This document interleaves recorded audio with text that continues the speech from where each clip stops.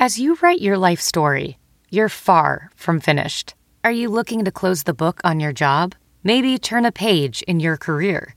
Be continued at the Georgetown University School of Continuing Studies. Our professional master's degrees and certificates are designed to meet you where you are and take you where you want to go. At Georgetown SCS, the learning never stops, and neither do you. Write your next chapter. Be continued at scs.georgetown.edu/podcast. Tennis, swimming, lacrosse, whatever you need me to play, I'm going to go do it. If there's some money on the line, I'm going to go do it. You like it? You think Cleveland's cool? I mean, I never heard anybody say I'm going to Cleveland on vacation. But if y'all waiting on me to apologize, hell gonna freeze. Wait. Not a game. Not the game that I go out there and die for. All right, we're talking Los Angeles Lakers now, previewing the LA Lakers, who actually have a game tonight. They do. Very excited to welcome Anthony Irwin, the star of the Anthony Irwin Show, SB Nation Silver Screen Roll. Anthony, how you doing? I'm doing great. I just found out I'm a star, so that's fantastic. Starting point guard on that. Starting point guard, starting PG, Silver Screen Roll. That's you. I'm going to tell my wife like right now. Like, hey, guess how I was just introduced. Yeah. So how you doing, Anthony? We got obviously Lakers starting out their season tonight. Man, what are you looking forward to most? What are we preparing for this season? Dread,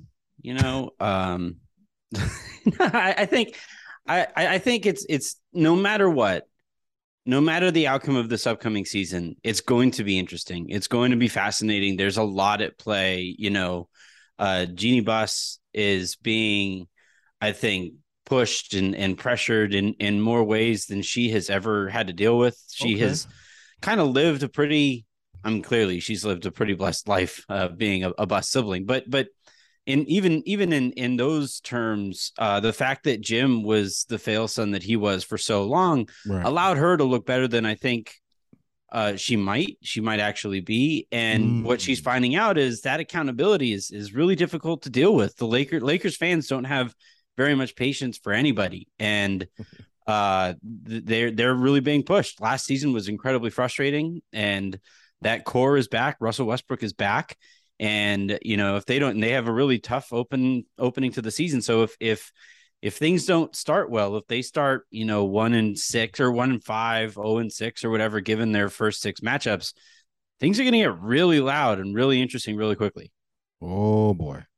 Oh man. See, there we go. We got the drama starting before they even tip off. So, obviously the Lakers didn't win a ton last year, but, what's some of your takeaways, and they didn't win a lot in preseason either. So what's some of your general takeaways from what you saw specifically, in training camp, in preseason? So it's interesting. Their record, obviously going 1-5 or whatever they went in preseason, obviously not ideal. I think there's something like 1-13 over their last couple preseasons. They're just, the preseason is not a time to watch basketball and care about wins and losses in general. But you do want to win a little more often than that. And I even with that said, the Lakers, when they played their main rotation players, right, when LeBron was out there, when AD was out there, even Russ, who I thought looked pretty good for most of the games throughout preseason, when Patrick Beverley and Kendrick Nunn and the guys who were going to be playing the majority of their minutes were actually out there, the Lakers pretty consistently looked like the better team than the team that they were facing off against. And then they brought in, guys at the end of the bench, and those guys, the Lakers aren't a deep roster, so those guys were getting run off of the court by actual NBA players, and it was over. But those second halves were just ugly, and they got booed at one point in the opening night of preseason. They actually got booed off the floor. Preseason. Yeah. Not great. And it really speaks to, again, Lakers fans just not having any give a bleep this year about it's going to be a process. No, you have LeBron and AD. There's no process stuff here. Yep. And yeah, so it's interesting. There were some things to like, but they finished the preseason with 2 straight blowouts, and Anthony Davis missed one of those games. So there's also room for concern. 2 of the most haunting words for Lakers fans this year: Russell Don't Westbrook. be doing that. Don't be doing Is that. In your opinion, is he the problem, or is there still hope at all?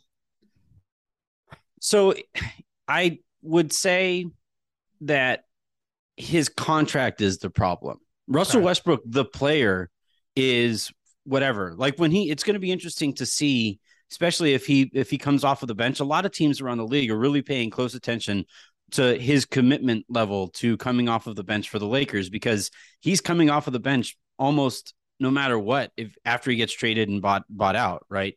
Especially if he goes to a team with playoff ambitions.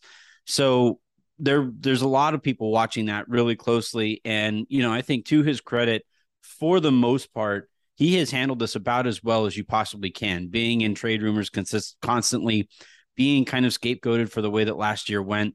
But with all that said, there just isn't anything the Lakers can do to address some serious gaping holes in their roster without trading Russell Westbrook, without moving that $47 million contract and splitting it up into a few more players, a few more, movable contracts. That's really all it boils down to. The Lakers have 37 combo guards. And at some point they're going to have to spread their talent across more positions than it currently is. And he's the only way they can do that. He said 37 combo guards. Yeah. So they have a new coach. He's from my hometown, Saginaw, Michigan. Saginaw Pride. Stand up. There you go. But how confident are you in Darvin Ham? Is that he's the answer for this Laker roster? And will there be enough? And will he be enough to get them to championship aspirations? I don't know if I would go so far as saying answer, because I don't think this roster has an answer. I don't think this is a very difficult, they're going to start tonight. They're probably going to start 3 guards right from the get-go. Usually 3-point guard lineups are what you throw in to speed up the game, mix it up a little bit, right? They're the cayenne pepper to really get things going. Usually those lineups spice things up, but then you still want to go back and you got to drink some water if you have enough of that cayenne in there. And challenge. That's good.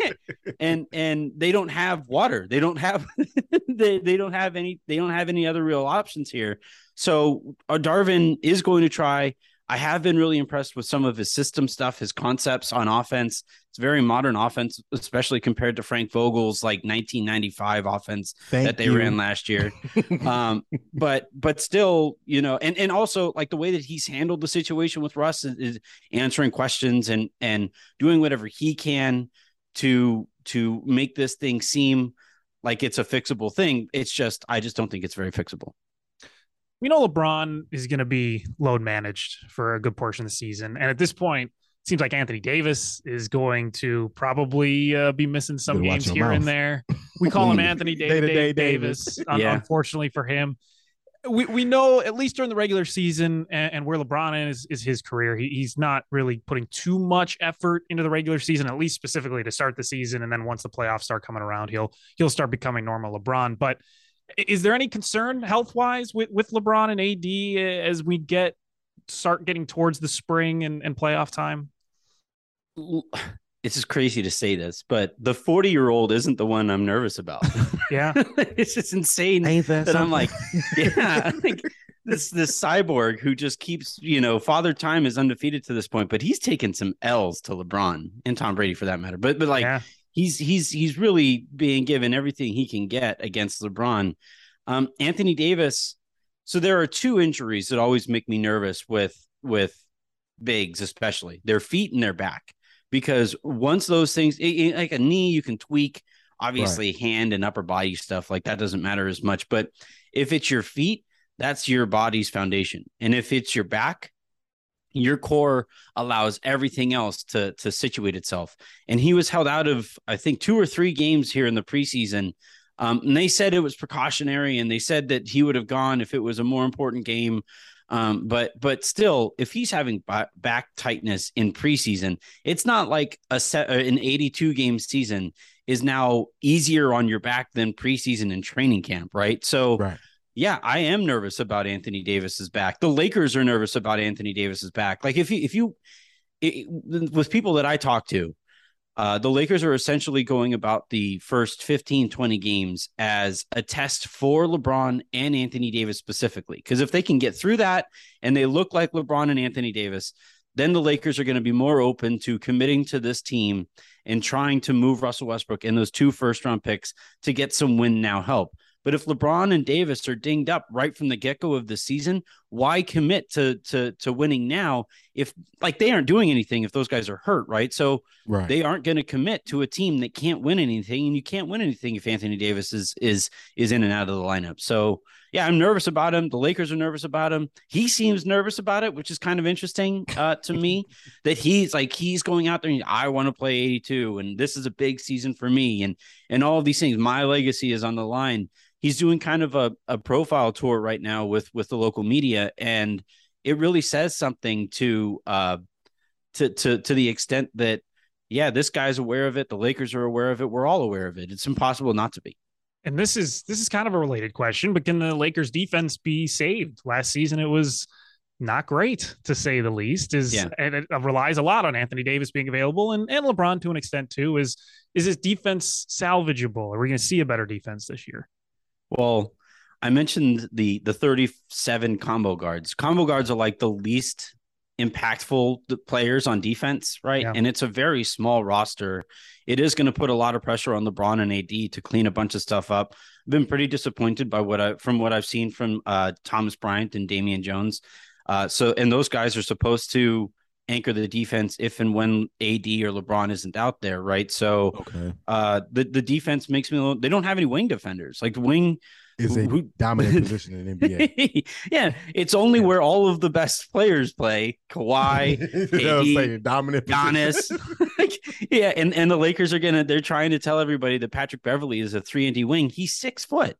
He's a small 6 foot. And like that guy's going to go out and defend Paul George and or Kawhi. Like that's just so I think they're going to do whatever they can to try to make this work. But again, they're just kind of limited by the way that this roster is put together. Okay.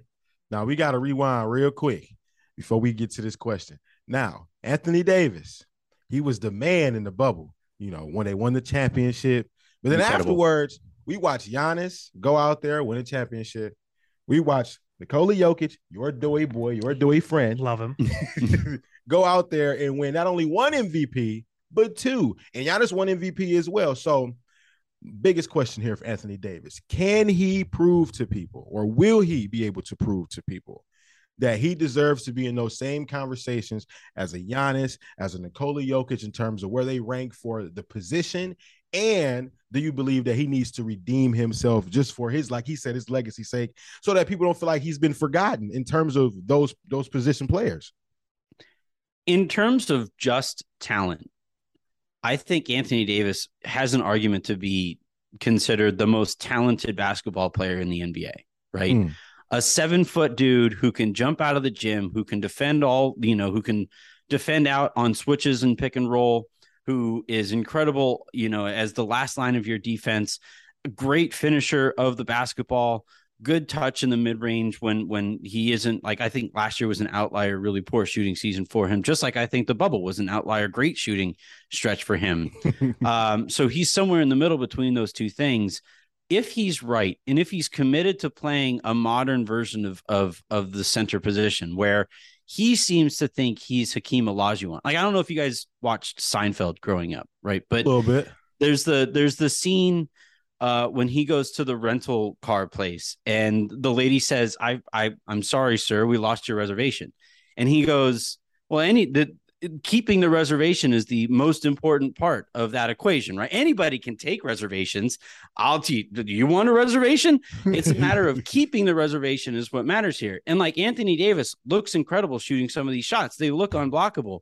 Anybody can take mid-range jumpers. Anybody can get isolation opportunities, but it's about making those shots and taking advantage of those, of the advantages that you have physically. And if he's right, I completely believe that he should be in that conversation with Giannis and Jokic and those guys, but he just hasn't shown an interest in being that kind of dominant player in the regular season. And we haven't seen the Lakers enough in the postseason for him to make that case when it all matters more. Final question for you. This is the bold prediction hot take portion of the interview. Questions as we for you. finish it off. What it could be anything. It could be player awards, where they finish, trades, whatever it is for the Lakers this season. You have a bold prediction of something that maybe you expect to happen, maybe you think could happen, might not, but you think there's a chance. Give us something hot. Man, my hottest take that I kind of sort of believe. You know what? We'll get a little funky. I think that over the course of the season, you're going to start to see more rumblings and whispers about the other Buss siblings wanting to sell the Lakers. I think that's going to be, something that you start to hear about, because clearly Jim was a failure when he took over for Jerry Buss. Whoa. Jeannie has won a championship, to her credit, but her reliance on Kurt and Linda Rambis continues to, befuddle people. Rob Pelinka getting an extension after last season is, really pissed off the Lakers fans. So I think if things really get loud here, and given how much these franchises are going for on the open market, Lakers could sell for $6 or $7 billion easily, right? If they go out there and there's legit competition for buying the Lakers, which there would be, the Suns are going to go for $4 billion, I think. And so if the Lakers, and the Buss siblings say, wait, we can all clear $1 billion each if we sell these guys, that's something that you're my hot take that I'm like 95% sure probably won't happen. That 5%, there's a loud 5% there that makes me wonder, when are we going to start to see a change in that narrative? That's crazy. I didn't think you were going to go on. You asked for hot, man. That's hot. I love it. That's what we want. We want the heat. That's true. That's true. You for sure came blazing. Love it.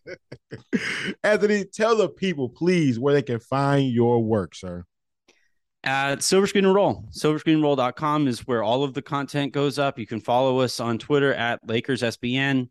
I can be followed on Twitter at Anthony Irwin LA. We're on Facebook. We're on YouTube. We're on all of that good stuff. So, Silver Screen and Roll is the hub, the headquarters. And we just announced Sabrina Merchant is the editor-in-chief of Silver Screen and Roll today. So shouts to Sabrina. You're going to kill it in this role. I can't wait to get to the season. Awesome. Oh, yeah. It starts this week. I am super excited. And I'm thinking, listen, I'm going to tell you something real fast. I'm thinking AD MVP, Anthony. MVP. Thinking LA. I'm thinking the Lakers winning the ship. I said it on the podcast yesterday. Lakers win the ship. Brian, he going to be finals MVP. Anthony Davis, regular season MVP. You got to bring the energy and bring the noise like that. I'm just talking. That's how I feel. That's what I want to happen for LeBron's sake, for AD's sake.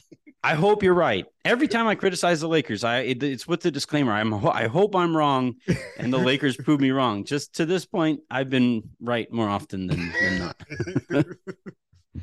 All right, Anthony, thank you so much for joining the podcast, man. We appreciate you. Have a good one, guys.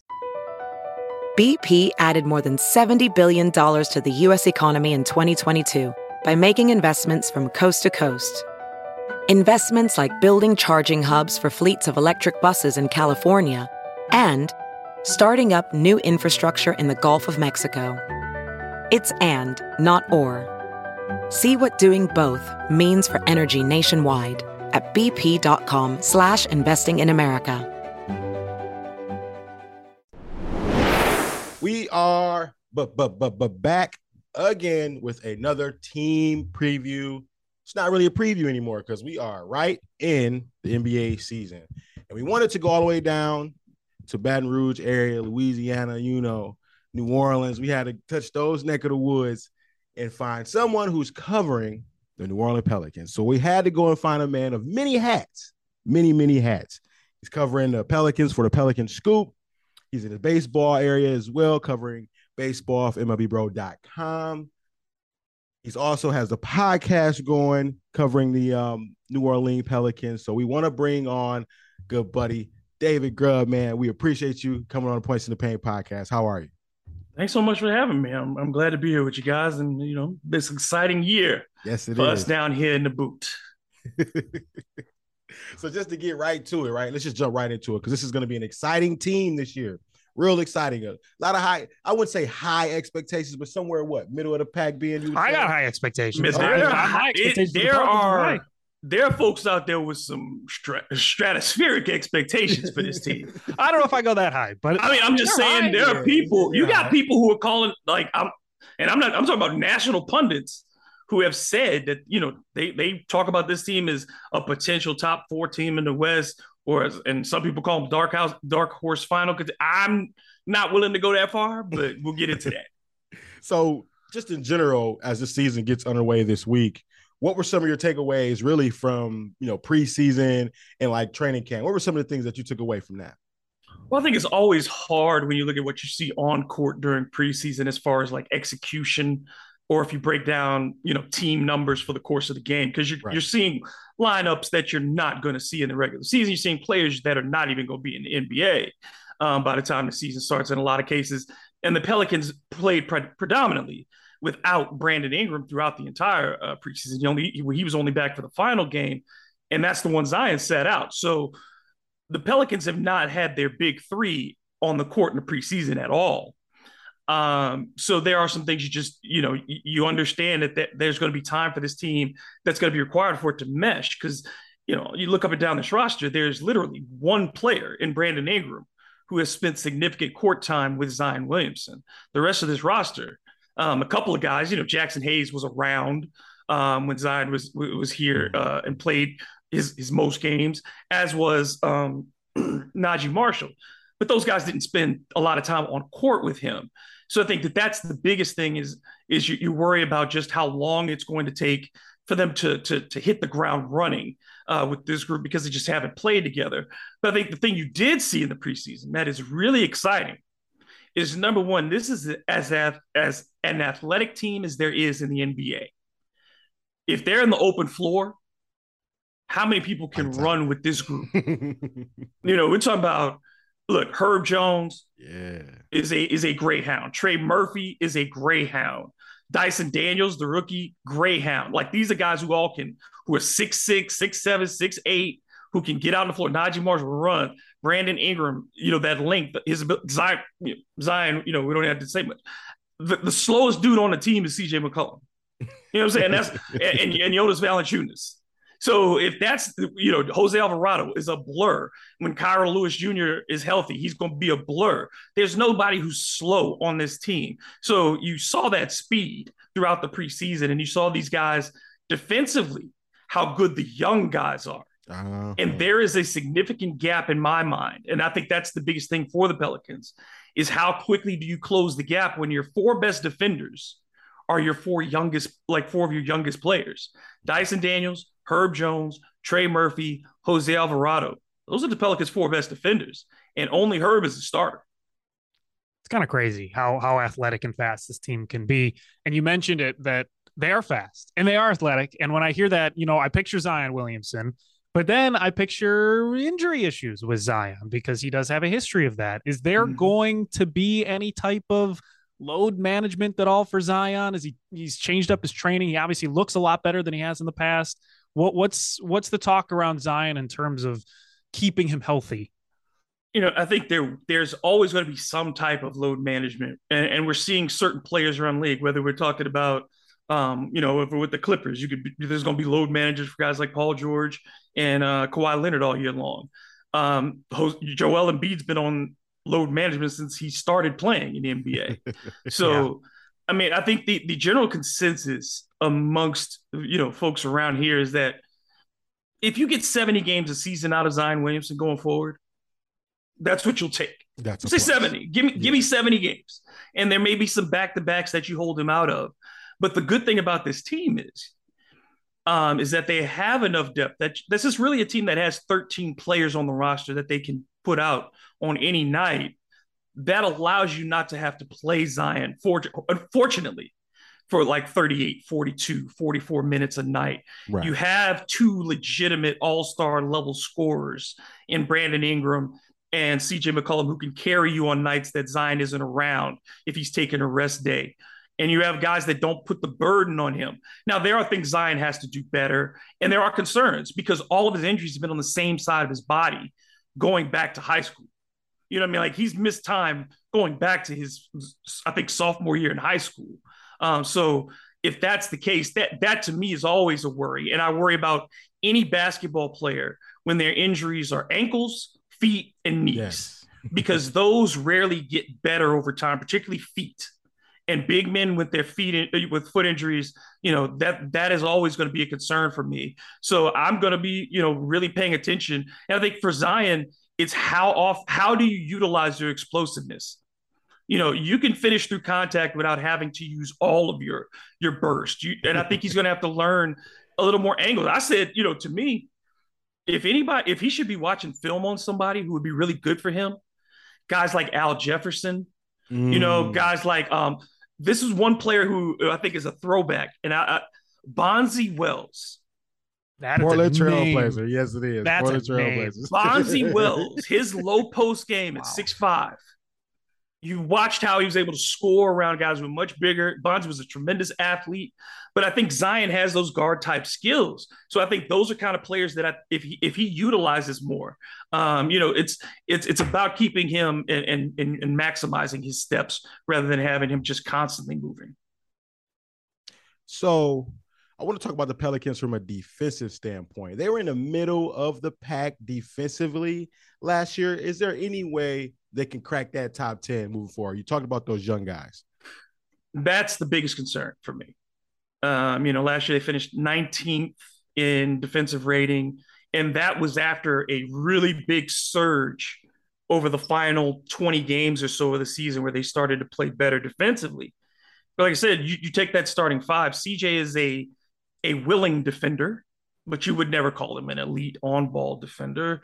Brandon Ingram has been okay as a defender. He was better in Los Angeles with the Lakers. So what I'm hoping is now that Brandon has a security in his role offensively and understands who he is at that level and has that confidence, he starts to expand. Because if you're going to be a truly great player in this league, you have to be a two-way player. If you want to be an MVP candidate, you want to be a champion, you better have some two-way skills. And so I think Brandon is going to be the guy that has to step up. Herb Jones could be a first-team All-NBA player for 10 years. He's that good. Yeah. But then Zion was not a good defender in the NBA previously. He did not show good instincts in space. He is undersized at his position. He's not a shot blocker or a tremendous rebounder. Jonas Valanciunas, we saw him get played off the court at times against Phoenix. Jackson Hayes is not a great post defender. Billy Hernan-Gomez is also another guy who's effective offensively, but not a great defender. So I worry about their rim protection. And the Pelicans have always had a problem with giving up points in the paint over the last couple of years in particular, and defending the three. But I think they'll be able to defend the three much better this year because of their length and their ability to rotate. But I do worry about those starters defensively and how often they play together. And I think Willie Green is going to have to be very creative with his combinations to ensure you have at least 2+ defenders on the court at all times. Now, this isn't necessarily a bad problem to have, and you talked about all these star names. Who's closing games for the Pelicans? You got Brandon Ingram, you got CJ McCollum. Is it going to be kind of by committee and whoever has a hot hand of the night, or do you think someone's really going to take charge and that's going to be the guy they go to every time they need a closer? Well, I think the closers are either Zion or B.I. And we saw B.I. show you he could close in the playoffs until he hurt his finger. He was the best player in the Phoenix Suns Pelican series. And he's expanded his offensive game to the point where he can get to anywhere in 2 dribbles and pull up, and he can finish with either hand. Mm-hmm. He's gotten thicker, which was huge for him, which means he can finish through contact now, which 2 years ago, B.I. was getting sitting to the second row. So I think that's huge. And of course, Zion, what he does is he eats up fouls. So at the end of a game, I think, he's still been inconsistent with his free throws at times, but he's going to get guys in foul trouble and get you into the bonus early. Again, I think those 2+ defenders you're going to see. Herb Jones ain't leaving the floor in the fourth quarter. Herb Jones ain't leaving the floor. And I think Trey Murphy is likely to be that other guy because Trey, at now a legitimate 6'10", and also as a floor spacer, and had the highest plus minus again in the playoffs for these guys, was the best player in the 2 play-in games for the Pelicans against the Spurs and the Lakers. He has that length to defend multiple positions. And I think that's your balance. You put your veterans out there who you can run things through. Trey and Herb can both play off ball, and they both knock down, Trey will knock down shots. I think Trey could end up leading the NBA in 3-point percentage this year. He's that good. Wow. He's that good. I mean, like I'm not a hyperbole person.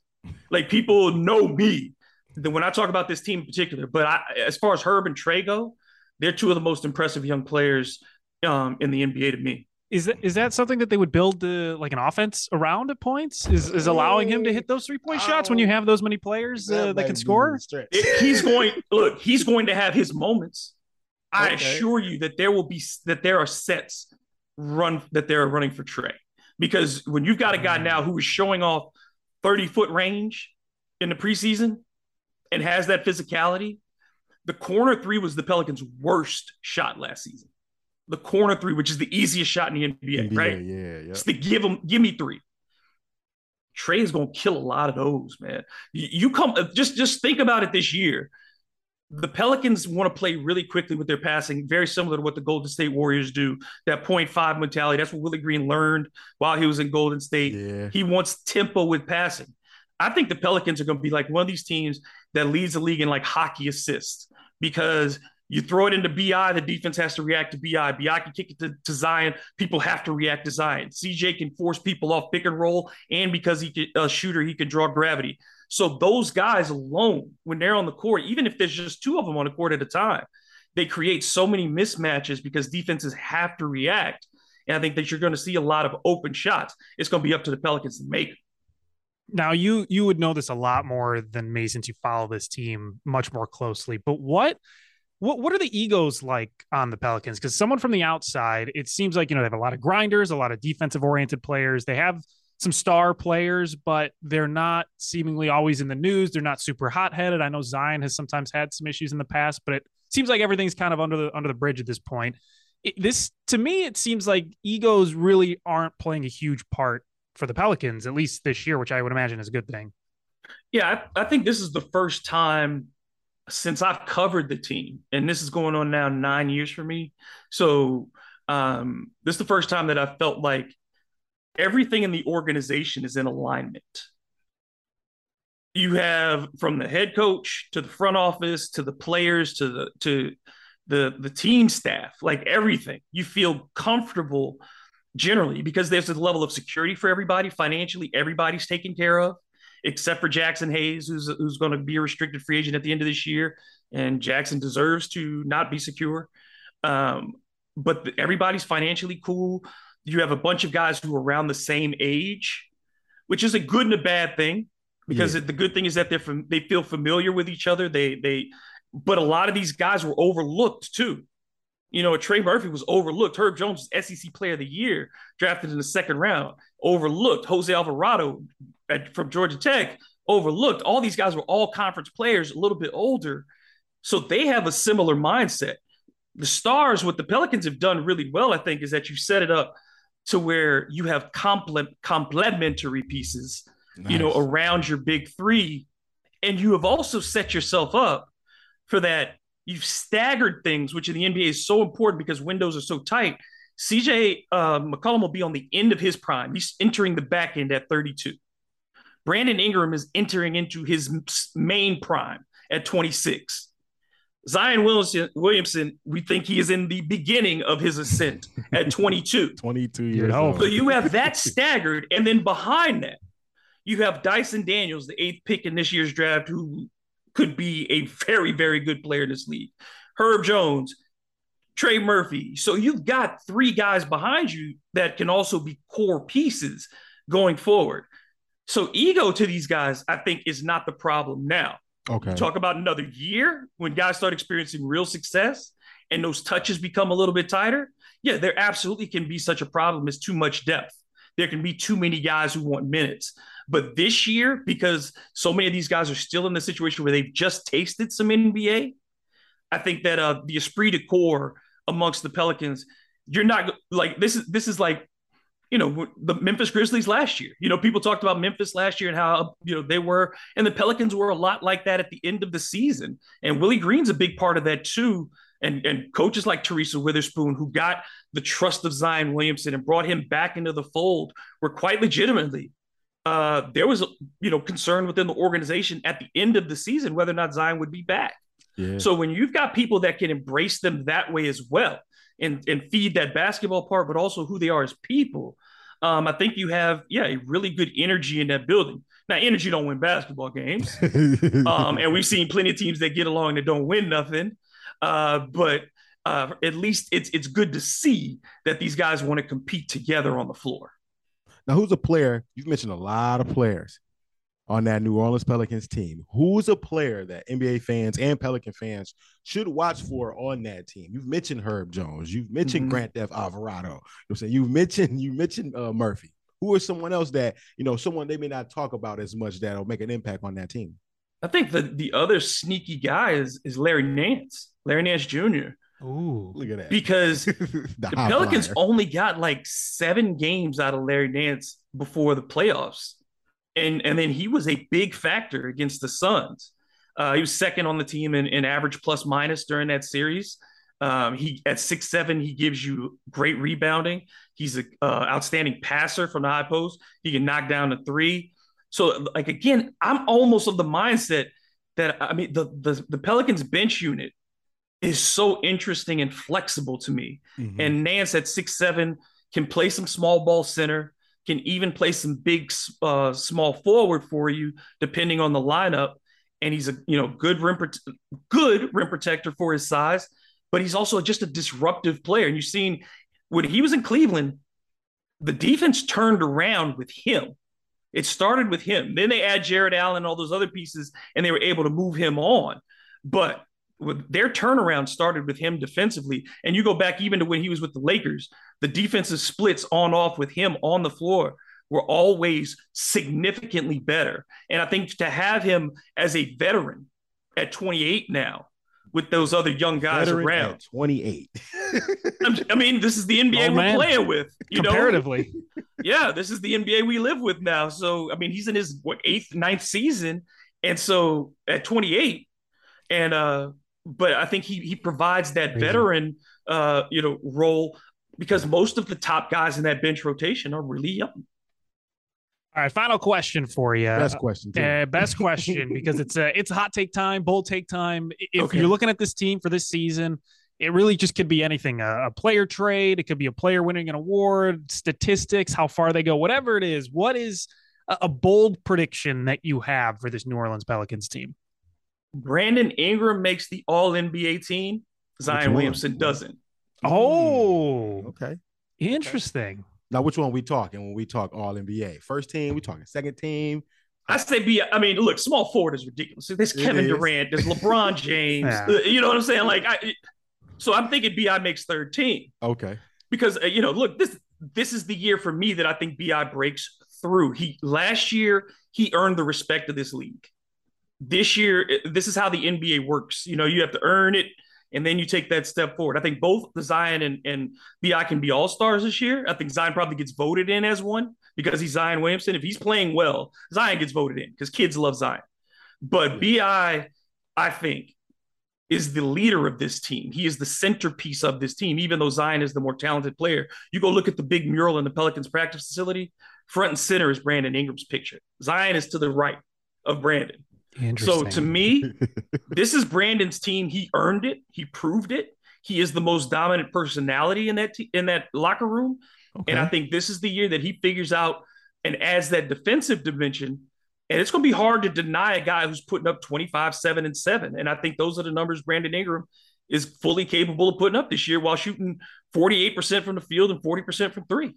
Oh, you're giving him that confidence. You're giving him that much of a shooting percentage, 48 and 40, not he was almost 44 and look, the first 2 years he was with the Pelicans, he was almost a 50-40-90. Okay. He was a 50, he was a 50, he was like 48-40. I think he was 48-40-85 his first 2 years. Last year, his 3-point percentage went down. But remember, he had a lot of little nagging injuries that went on through the year. He missed some chunks of the season. But when he came back down the stretch, that 3-point shot came back. So I think BI can get back to that 40% shot. And think about how many more open looks this year he's going to get compared to last year. Now having CJ McCollum for a full season and having Zion Williamson. for 60 games, hopefully. Hopefully. For 70 games. Plus, you know, like, fingers crossed. let me get rabbits. I got, you know, whatever else I can find. Get that horseshoe going. You know, if I got to go back down to the quarter and put a root on something, you know, get a voodoo queen or whatever we got to do. If I got to bury a wet sack in the swamp to get Zion to 70 games.